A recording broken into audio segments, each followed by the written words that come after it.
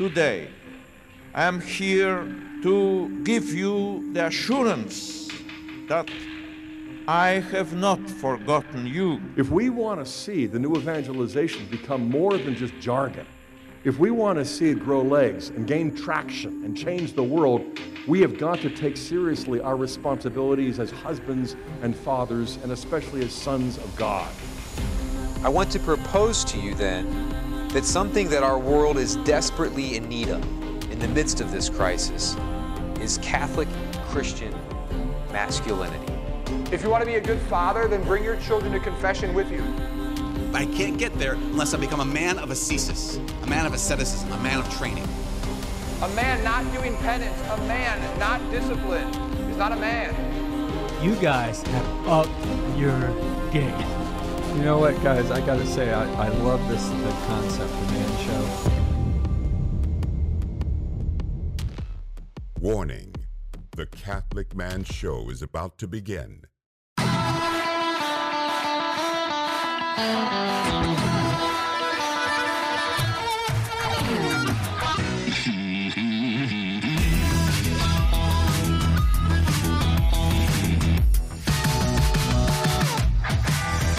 Welcome to the Catholic Man Show. Adam Minahan here, sitting with David Niles in studio. We have a dear friend with us. I've been very excited to have this opportunity to talk to Mr. David Bates, all the way from San Diego, California. Hello, gentlemen. Actually, well, that's where you reside now. Mm-hmm. But where were you residing previously? Where were you born? I was born in the great country of England. Wow. You hide it very well. Thank you. Yes. Well, it's called Great Britain, so you have to use that adjective as often as possible. Yeah, but Great Britain is like something else altogether. It is a little bit more complicated. You've got England. I can sort of wrap my head around England. It's still very complicated. Great Britain, I watched a video that was supposed to simplify in like 3 minutes what is Great Britain. And at the end, like throughout the whole video, it's like, oh, wow, okay. And then at the end, I realized, now I know really less about I didn't realize all the stuff, and so now I'm more confused. Anyway, thank you for being here, Mr. Bates. You're welcome. It's lovely to be here again. I'm pumped. We have a great drink this evening. We do. Well, I'll let you tell the story, Mr. David Bates. Okay, so I run a podcast, Pints with Jack. It's a podcast about C.S. Lewis. And like you guys, we also drink on the show because it's fun. And for the longest time, I was trying to find out what Lewis drank. There's lots of references I found to him really liking beer and him liking whiskey, but I could never get a brand. I could never get a make out of any of the sources. And then I went to a conference up near LA, and I got hold of a scholar who had an email sent to him by Lewis's former secretary saying what he was sent out to go and buy. And I finally got the answer that Lewis drank VAT 69. Okay, so how did you acquire this? Well, that was another challenge in itself. So I went to Google. That was not very helpful. And then I discovered that to get the original VAT 69, I actually had to go back to England. Fortunately, this past year, I went back to England, and so I just took an empty suitcase and came back with 4 bottles of scotch. Well played. Now, Sweet. Now, so they have VAT 69 Gold here in the U.S., but that's not what we're drinking tonight. No, we're drinking the original. Okay, and that's what C.S. Lewis Straight enjoyed. up, VAT 69. VAT 69. And You can only get it in England. As far as I could get it. Yeah. Which is awesome. Okay. All right. Well, let's... Here, I will let Please, you... do the honors. Do the honors. Yeah, so you can go check out... You did that just like I think C.S. Lewis would have opened that bottle. I think you're right. That was incredible, just to watch. So you can go subscribe to David's podcast, Pints with Jack. He and Matt... What's Matt's last name? Matt Bush. That you guys do episode about... Well, your seasons are a little different. You're not consistent every single week, but... We try to be. Yes. I have to do the editing, so that's usually where the inconsistency comes in. Yeah. But we try and release an episode every Tuesday morning, because every Tuesday morning, C.S. Lewis would meet with the Inklings at the Eagle and Child pub, and they would drink, and they would talk about theology, philosophy, and university gossip. So it only seemed fair that we should do the same thing every Tuesday morning. Awesome. Totally. Okay, we're on the Lord's team. The winning side. So raise your glass.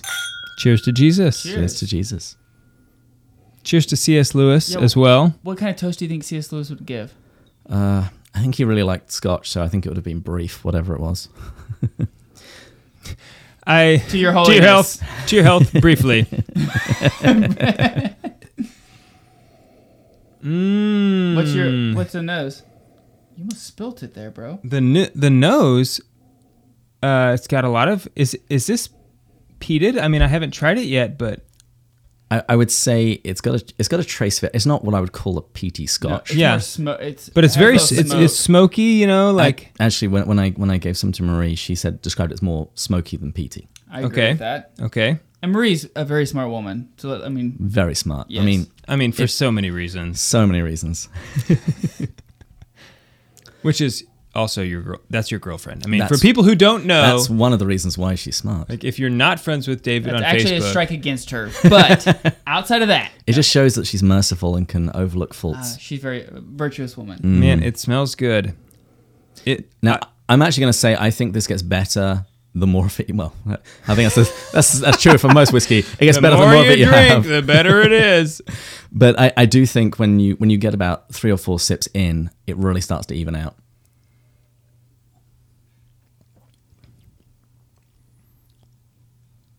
Okay. And this is a Scotch. Mm-hmm. It's a blended Scotch. That, like we said a few episodes ago, that is a official term for really blended Scotch.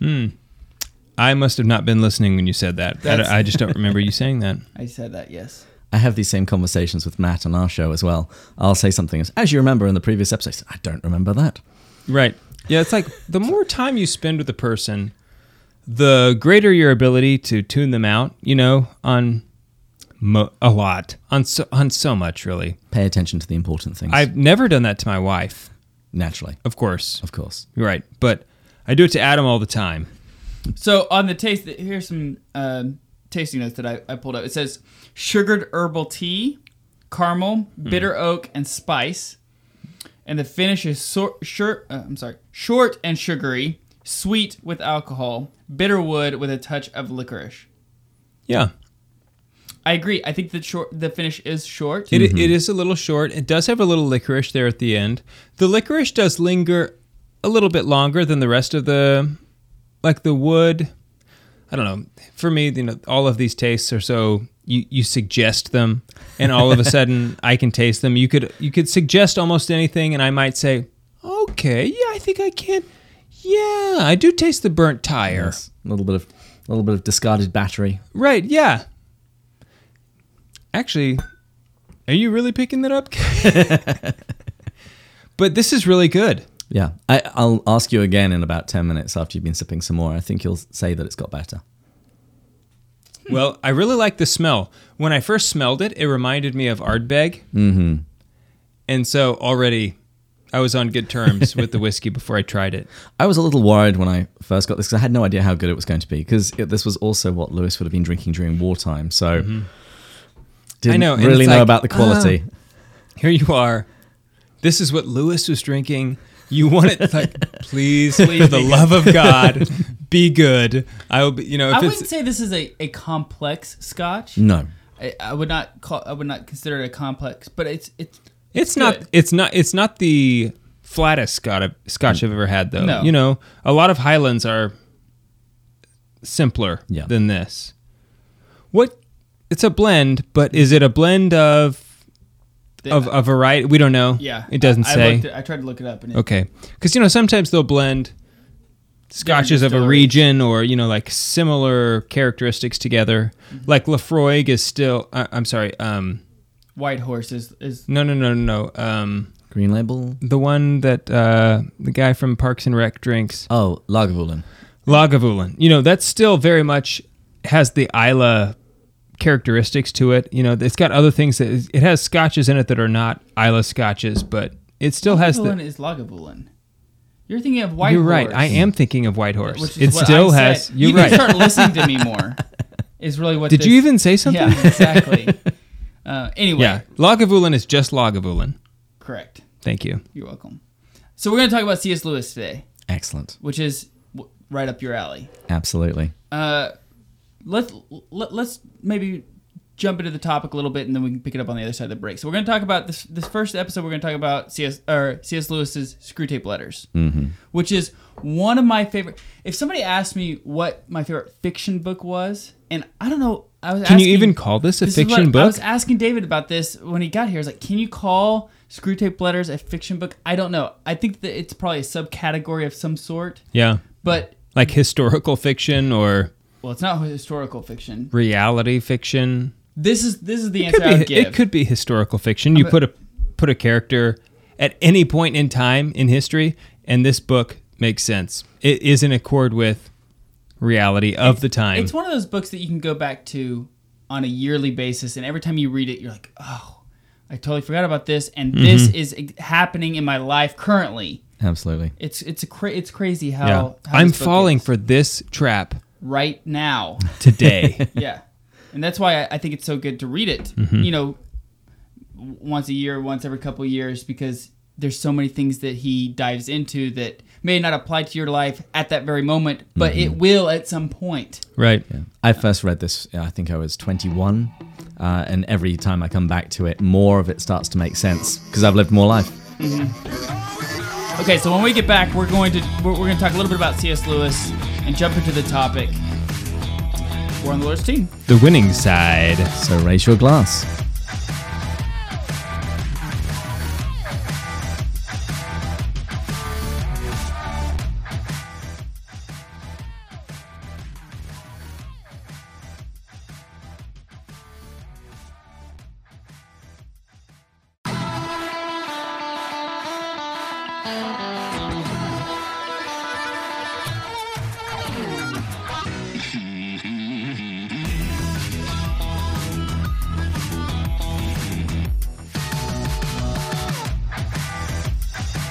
Welcome back to the Catholic Man Show. I'm David Niles, here with Adam Minahan and David Bates. All the way from California. And England. And England. First. England. Born in England. I've been trying to remember what it is that I was studying the other day, but it was like England has all of like these sub areas that are meaningless now. Places that were part of the empire that we have some ceremonial attachment to. Sort of like a big zip code, but anyway, like overseas territories probably. So no, it's like in England. Oh, okay. Yeah, postcodes. Yeah, I'll have to look it up because it's a thing, and it's like, oh, I have another British friend, and so I like to give him a hard time sometimes about how convoluted England sometimes is, and he's like, no, it's mature. And I said, that's a good word for it. I'm a little hurt that you have another English friend. I'll look it up. Yeah, but maybe you guys could hang out, I'd probably know him. Because you probably know each other, right? That's how that works. Okay, so we're talking about C.S. Lewis today. We're going to talk about some of his works. I jumped the gun last segment and was diving into Screwtape letters because I'm really excited about this topic. Let's back up a little bit. Let's talk about the author himself, C.S. Lewis. Mm-hmm. Well, contrary to popular opinion, he was actually Irish. He wasn't English. He was born in Belfast in 1898. He was sent to England for boarding school very early on, just after his mother died. And although he was raised in a Christian household, he very soon became an atheist as a teenager.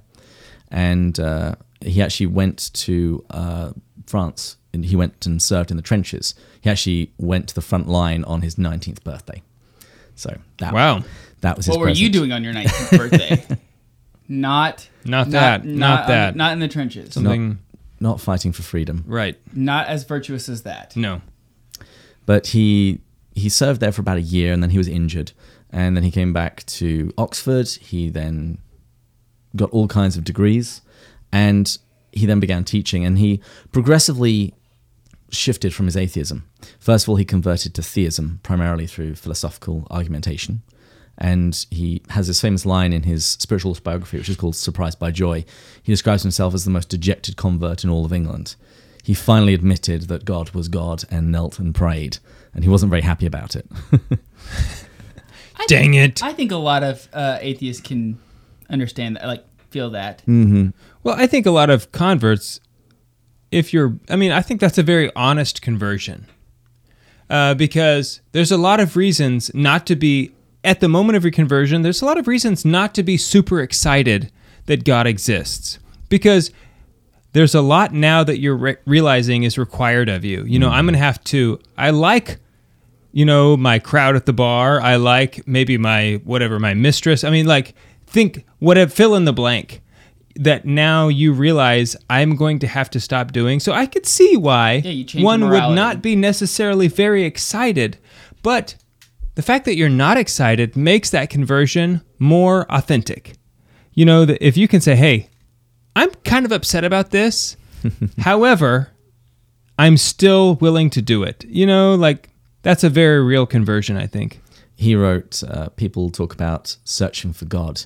He said, well, for me, it was like the mouse searching for the cat. He didn't want to find him. But that only took him as far as theism. Okay. So a little bit later, he then eventually converted to Christianity. And it was after a long late-night conversation and a walk with J.R.R. Tolkien, the author of The Lord of the Rings, which I hope you gentlemen have both finished by this point. I'm not going to ask. And another chap called Hugo Dyson. And they basically helped Lewis see that Lewis conflated pagan myth and Christianity. And Tolkien and Hugo Dyson managed to show him that in Jesus of Nazareth, myth became fact. The way that the pagans had intuited a dying and rising God, well, in this case, it actually happened. And so he then became a Christian and then became this prolific author, writing books across virtually every single genre that you can ever possibly imagine. Poetry, fiction, didactic teaching, philosophy, essays. He wrote everything. So let me ask you this. Was he writing before he became a Christian? Yes. He wrote 2 books, Daima and Spirits in Bondage. And they were poetical. And he actually really wanted to be a great poet. But when he became a Christian, he decided to pretty much lay that down and just write as he felt directed. And that was actually when he became famous. Okay, because he and Chesterton seem like they have a lot in common in that they were very quippy. Maybe is that a good word? That they could be succinct, say something profound in just one sentence that like blows your mind. Was he able to do that? Was he saying and doing that before he was converted? He was pithy and witty, certainly before. He had gone to a tutor, a guy called Kirkpatrick, which he and his brother called the Great Knock. And it was there that they really learnt logic and argumentation. And you can read the letters that he wrote, because he wrote 3 volumes of letters over his life. And he was definitely very sharp and very witty. But you definitely see a shift in the tone once he becomes a Christian. And he also did radio interviews. Yeah, well, he actually addressed the nation during World War II. So he had written the book, The Problem of Pain, and he was invited onto the BBC to address the nation about Christianity. And so that was what eventually became Mere Christianity. So the BBC has really fallen. Yeah, they kind of have. Too bad. Don't know what to say. So so then he wrote Screwtape Letters. Yes, and that was really the work that catapulted him to stardom. It got him on the cover of Time magazine, and it was at that point that his books really began to sell. Oh, it's a huge deal. Yeah, some obscure Oxford Don who had written some books on philosophy and had written some sci-fi novels, and now wrote this strange fiction about devils talking to one another. Okay, this is a dumb question. Is Time magazine American or British? I assumed American. I thought it was American. I just didn't know. I'm pretty sure it's American. We're pretty sure it's American. Adam? I think so. Okay. Okay, because it's a bigger deal if you're not American and you make it on Time magazine, especially at this time before, the internet has connected everything. So at this time, if you were making it on Time magazine, you had to be making a splash. Yeah. Yeah. And he received huge amounts of fan mail, and he dutifully responded to it. He felt that if somebody was going to write to him, then they deserved a response. And that actually ended up being how he met his wife, Joy Davidman. She was an American, and she wrote to him. They eventually struck up a friendship. She then came to England, eventually with her 2 sons. She was going to be deported, so he gave her effectively a paper marriage so she could stay in the country. And then she fell ill with cancer, and Lewis realized how much he cared for her, and so he married her properly, so to speak. And then she went into remission for several years after one of his priest friends prayed for her. Wow. And then she eventually died, and that's when he wrote A Grief Observed, which is moving and brutal as he's telling the story of his processing of grief. So roughly how long were they married before she died? 3 years. Only 3 years. Mm-hmm. And wow. Lewis himself, he died on the same day as JFK and Aldous Huxley. So And Peter Kraft wrote a book on this. He did indeed, of the three of them meeting in heaven, Right, hell, right, purgatory, right, in between. Yeah, right before the pearly gates. Yeah. And they were having a conversation. I can't remember what the book's called, but it's I think really it's Between Heaven and Hell. Yeah, it's really fun. It's a really great book. Anyway, okay. So the Screwtape Letters is about two devils. Mm-hmm. How does he come up with this idea of writing a book about two devils and the work that they do? Well, we don't actually know a huge amount about a lot of the genesis of other books that Lewis wrote, but this one we do. Lewis had invited his doctor, with whom he was good friends, over to listen to the radio and to hear a speech by Adolf Hitler. And so this is during World War II, and it's basically Hitler telling Great Britain to get out of the war, otherwise he's going to destroy them. And he noted that while Hitler was speaking, he felt himself becoming convinced, even though he knew what he was saying was wrong. That he had this sort of strange hypnotic ability to start turning him to his opinion. And then that Sunday, he normally went to the 8 a.m. service at his church because he didn't like the organist and the preacher at the 11 o'clock, but he overslept. And so he went to a church service that was boring him rigid, and so he was just doodling during the sermon. And that was when he had the idea for the Screwtape Letters. So you have a senior demon writing to a junior demon, his nephew, Wormwood, and it would basically be an explanation as to how the devils tempt us, how they steer us away from God. And it's a wonderful book for so many reasons. It's very funny, and it reminds us that we are in a battle, as Ephesians talks about, that it's not against flesh and blood that we fight, but against the principalities and powers. And because it's two devils speaking, everything is flipped upside down. So whatever they say is good is actually bad. Yeah, the enemy is God. The enemy is God. Book, right. Yes, they talk about our Father below, referring to Satan. And it has quite an incredible effect on you because you're able to receive this advice, I think, much more easily than if you were simply being preached to as to the good things that you should be doing. Mm-hmm. And I think of all the things he's written, not that I've read all of them, but this book gives such insight into his own spirituality, because when you read it, it just becomes so obvious that this is a man who has not only experienced these temptations, but conquered so many of them.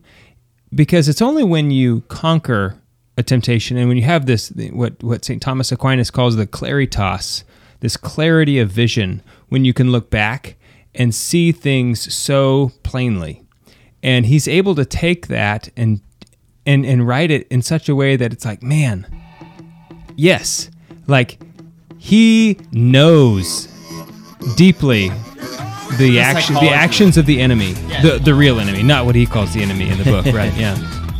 Okay, so when we get back, we're going to pick this up, talking about the Screwtape Letters with David Bates. Go check out Pints with Jack. We're on the Lord's team. The winning side. So raise your glass.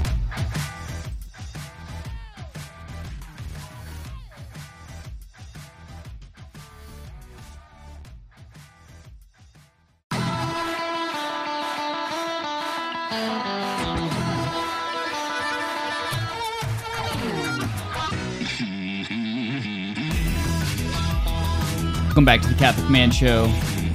Sitting here with David Bates, drinking a little bit of Vat 69, Mr. Clive's favorite drink, or drink of choice. And how are you finding it now that we've been drinking it for a I little was while? going to tell you, I was going to say it a couple minutes ago, but then I thought, no, let me wait till we get back on air. It is really setting in, I think. Mm-hmm. Yeah. It's really strange. One thing I meant to say earlier about the Screwtape Letters, it was actually originally published in a newspaper magazine, an Anglican magazine called The Guardian. It was serialized, so you got a chapter in each issue. And in one of the prefaces that Lewis wrote later in his life for this book, he tells the story of a clergyman writing into the newspaper, the magazine, telling them that he was cancelling his subscription because he said that in those Screwtape letters, some of the advice given there was not only erroneous, it was practically demonic. It's sort of like on Facebook when somebody is getting all riled up about an article from The Onion or Eye of the Tiber or Babylon Bee. Yeah. It's like, yeah, dude, it's meant to be. Right. You're like, I think you missed it. I'm going to suggest something here.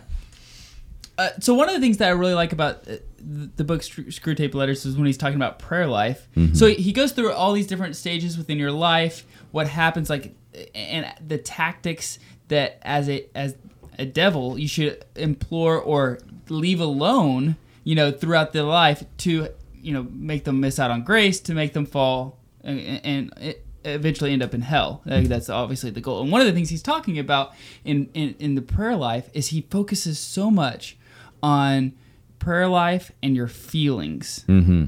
Talk a little bit about that. So the way the book works is that there's this junior devil called Wormwood, and he's assigned to what they call the patient. So this guy who's just become a Christian. And Screwtape is writing letters to Wormwood, giving him advice.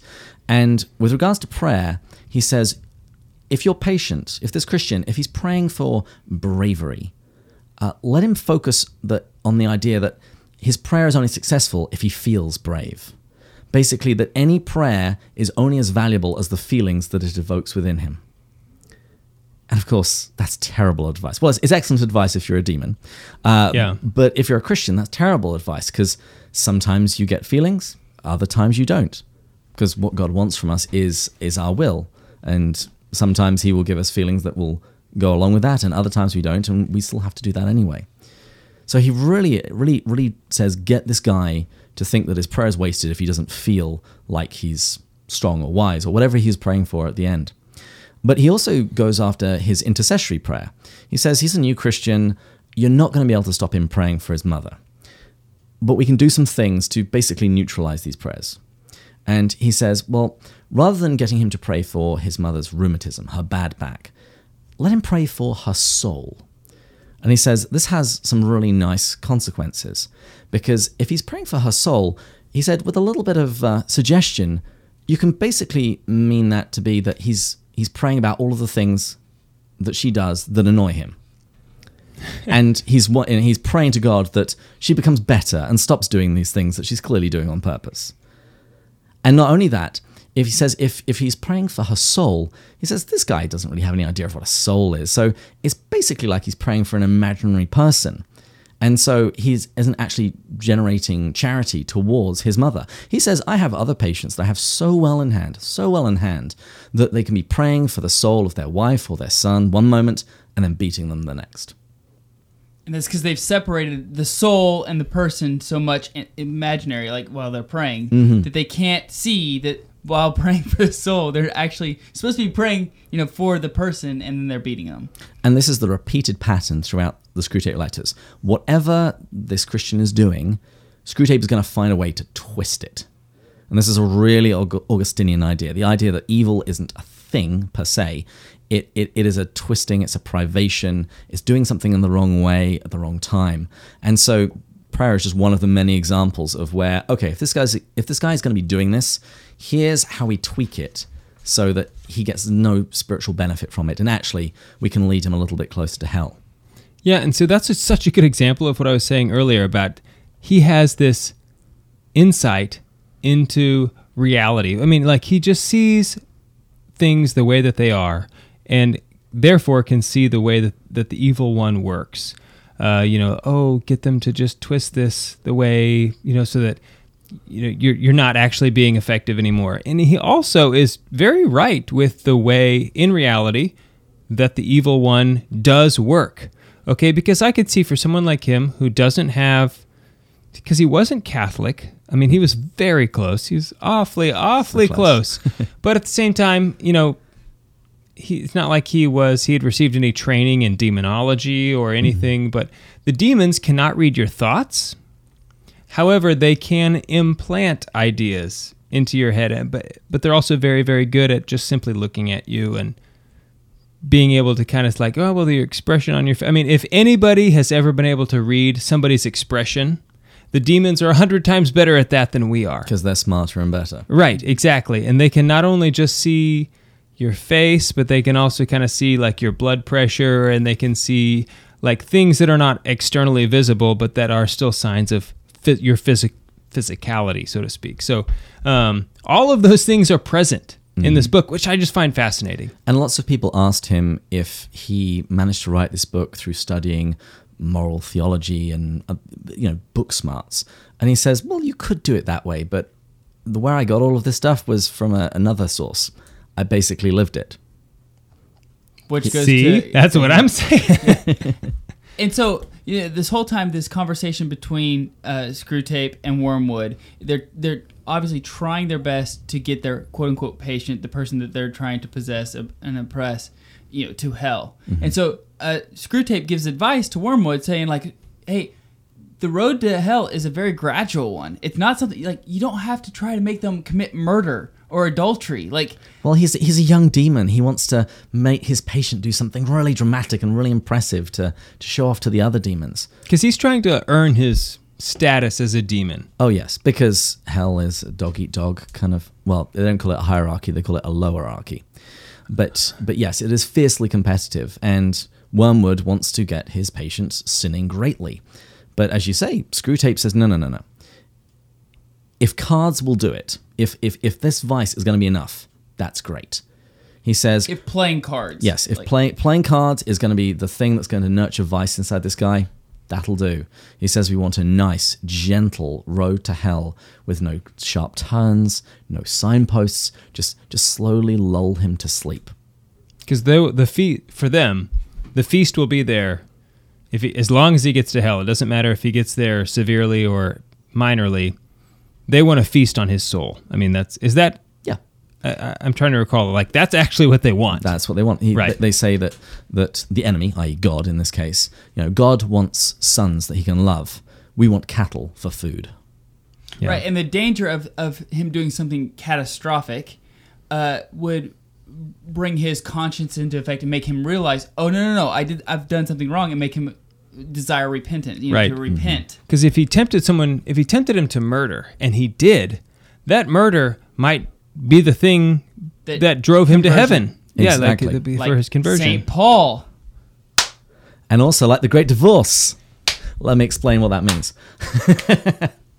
So in the Great Divorce, there is a character who is in heaven, and he meets somebody who's just arrived from Earth, and he's shocked to find this other guy already in heaven because of that very thing. He had killed somebody. So the other guy assumed, you can't be here. But the thing is, sinking that low had been the very thing that had woken him up and caused him to cry out to God. So is he writing this book before or after The Lord of the Rings? Before, because Tolkien took forever to write The Lord of the Rings. So did Tolkien... Because it seems to me like there's a lot of similarities between Wormtongue and Wormwood. Well, they were also both students of language. So Tolkien was a philologist, so he was all about language. Okay. And Lewis loved it as well, and they have a lot of roots. The names that Lewis uses for his various demons, in another of the prefaces, he says that everybody has these conjectures as to why I chose this name. And he said it was generally because of the sound. The sound of the name was evocative. So Wormwood, Wormtongue, doesn't sound like a good thing. You wouldn't name your next child either of those, right? No. Right, no. Correct. Definitely not. Both of your wives are listening to this, so you're going to be held to that. Yes. You can hold me to it, that's fine. But Frodo and Aragorn, they're still on the table. Yeah, sure. No. They're not off the table in the way Wormtongue is off the table. Correct, that's correct. Okay, so speaking about wives, he also talks about the relationship of husband and wife in the fact of, use the everyday occurrences to cause them to sin. Mm-hmm. Talk a little bit about that. Well, he is in the book. He's talking about it in relationship to the patient and his mother, but as you point out, it's equally applicable to husband and wife, roommates. Basically, when you're around people a lot, there are certain tones of voice that just rub you the wrong way. There's the way that person just raises their eyebrows. Just, they're secretly judging you. And what Screwtape wants is for there to be discord within the house. And he wants each of the people, both the patient and his mother, to look at the other and the things that they do that annoy them and assume that they're doing it on purpose. And never once consider the fact that, well, maybe they might be a little bit annoying as well. Yeah, it's all about not looking at a self-reflection of yourself, but always assuming the worst of the other person. Assuming the worst, yeah. The reason why my mother-in-law did this is because she knew I was going to be upset about this, and she wanted to get underneath my skin, and so that's why she did it. And my reaction there's no way my reaction was going to annoy her. That's not possible. There's no way I'm not annoying. Me. It's not me. All I said is this all we're having for dinner? Right, exactly. Right. So when we get back, we're going to continue this conversation here with David Bates. We'll be right back.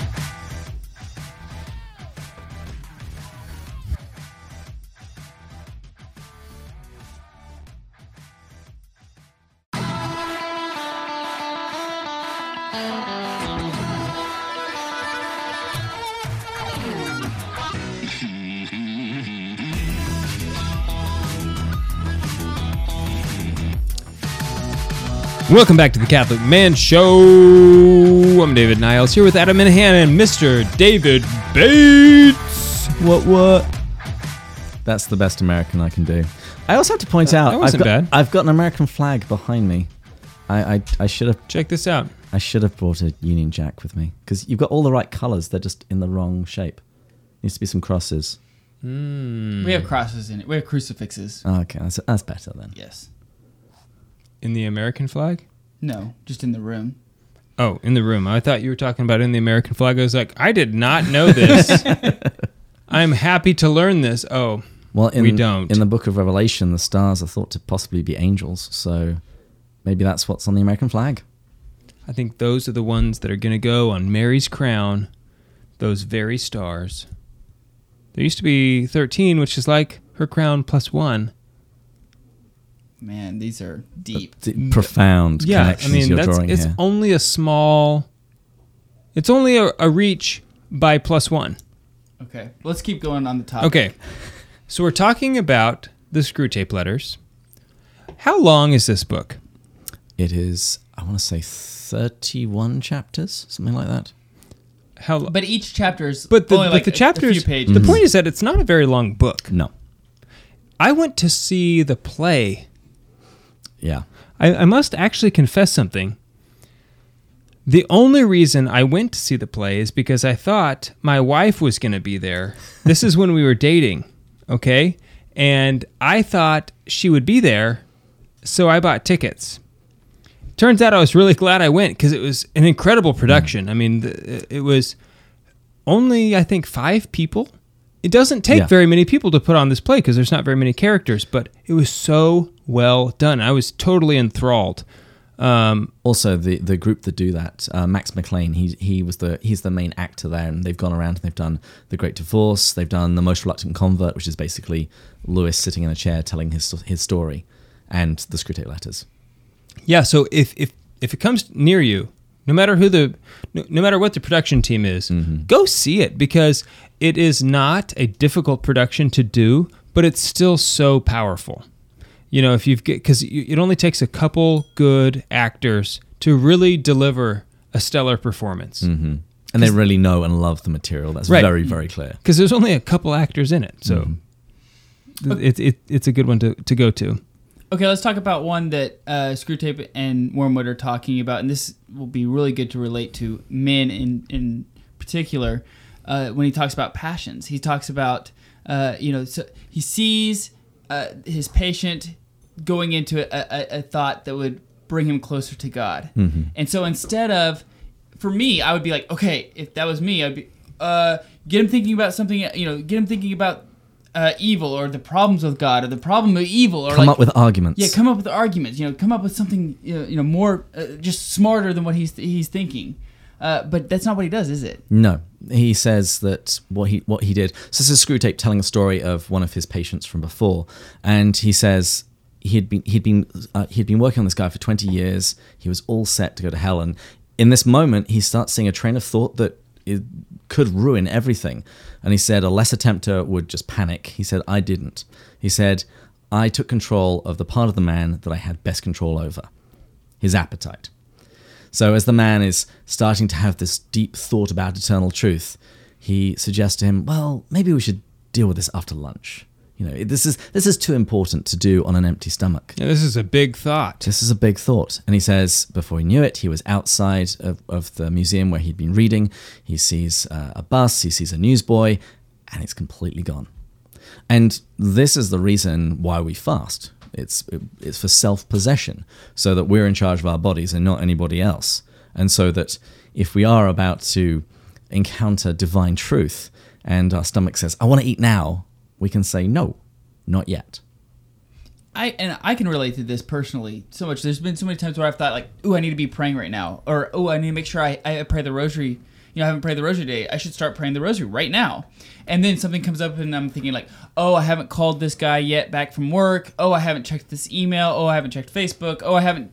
There's a laundry list of things that I haven't done yet that instantly pops up. And I'm thinking, like, well... I don't have time to finish this before lunch, I want to do it properly. I want to do like a nice, slow, scriptural rosary. So, yeah, I'll do that a little bit later. Yeah. Right. The rosary is that's exactly the thing that I've done that before. And Chesterton says, if something's worth doing, it's worth doing badly. Yes. And he doesn't mean, really, you should do it badly. What he means is, if something is so important, get it done, just to some degree. Rather than waiting to try and... it's the idea of the perfect being the enemy of the good.